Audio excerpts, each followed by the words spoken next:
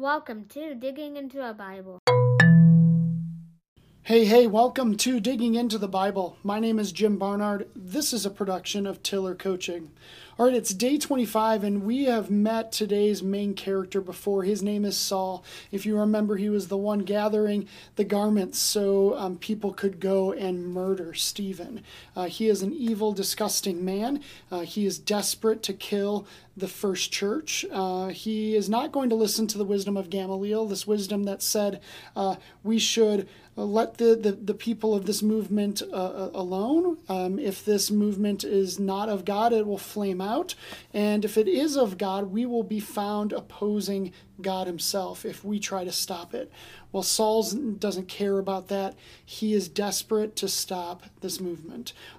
So today, Saul has a real encounter with God, and it changes everything. So I'm excited about this. Let's go ahead and dig in. This is Acts chapter 9, starting at verse 1. But Saul, still breathing threats and murder against the disciples of the Lord, went to the high priest and asked him for letters to the synagogues at Damascus, so that if he found any belonging to the way, men or women, he might bring them bound to Jerusalem. Now as he went on his way, he approached Damascus, and suddenly a light from heaven shone around him, and falling to the ground, he heard a voice saying to him, "Saul, Saul, why are you persecuting me?" And he said, "Who are you, Lord?" And he said, "I am Jesus, whom you are persecuting. But rise and enter the city, and you will be told what you are to do." The men who were traveling with him stood speechless, hearing the voice but seeing no one. Saul rose from the ground, and although his eyes were opened, he saw nothing. So they led him by the hand and brought him into Damascus. And for 3 days he was without sight, and neither ate nor drank. Now there was a disciple at Damascus named Ananias, and the Lord said to him in a vision, "Ananias." And he said, "Here I am, Lord."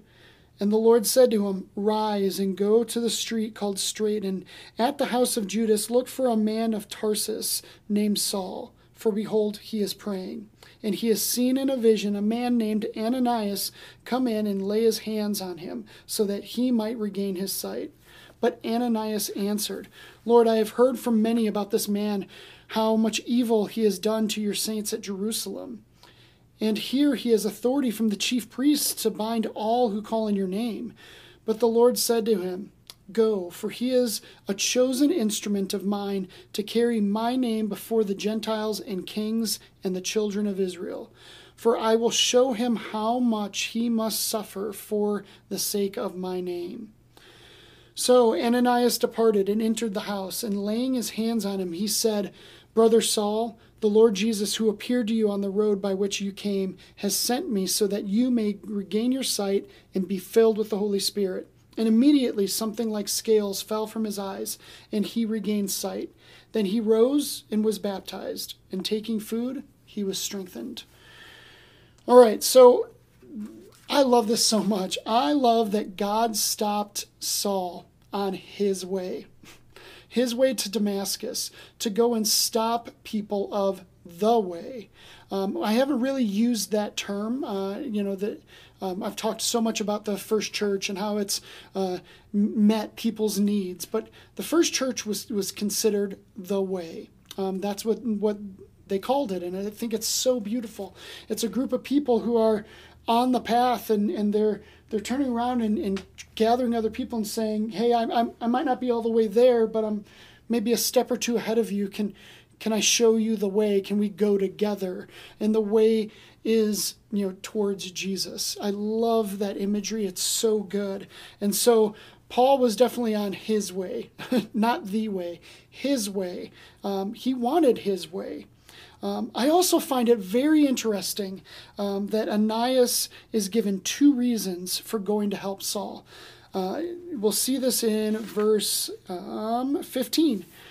"Go, for he is a chosen instrument of mine to carry my name before the Gentiles and kings and the children of Israel." So he is a chosen instrument. That's reason number 1. Reason number 2, "For I will show him how much he must suffer for the sake of my name." I think that's probably when Ananias was like, "All right, yeah, that sounds good. I was scared about going, but if you're going to make him suffer, and it kind of just begs the question, did God, was he trying to be vengeful towards Saul for the destruction that he was bringing to the way? Is this all about revenge? And honestly, I don't think so. What we're going to see from this point forward in the book of Acts and almost every book, going forward in the New Testament, that's not absolutely true, but like Paul writes so many of the next several books, and we see a change happen. We see a transformation. I think that God wants to send Saul out as a witness, and it's a witness of two things. One is transformation is possible, and two, suffering can be overcome. And honestly, those two things, that's part of the way. You have to know that transformation is possible. If you don't know that it's possible, why are you on this path? But also, suffering is going to occur on this path, on the way to Jesus, and it can be overcome. Saul is an amazing witness of it, and so we are going to see his transformation continue to happen. I'm sorry, I've gone so long in these podcasts, but this stuff is so good. I'm going to get back on track starting tomorrow, I promise. But are you on the way? Are you part of the way, or are you on your way? I think there's a big distinction there, and I just want to challenge you with that thought. Thanks for watching. Thanks for listening. I will see you tomorrow as we continue on with the story of Saul. I'll see you then.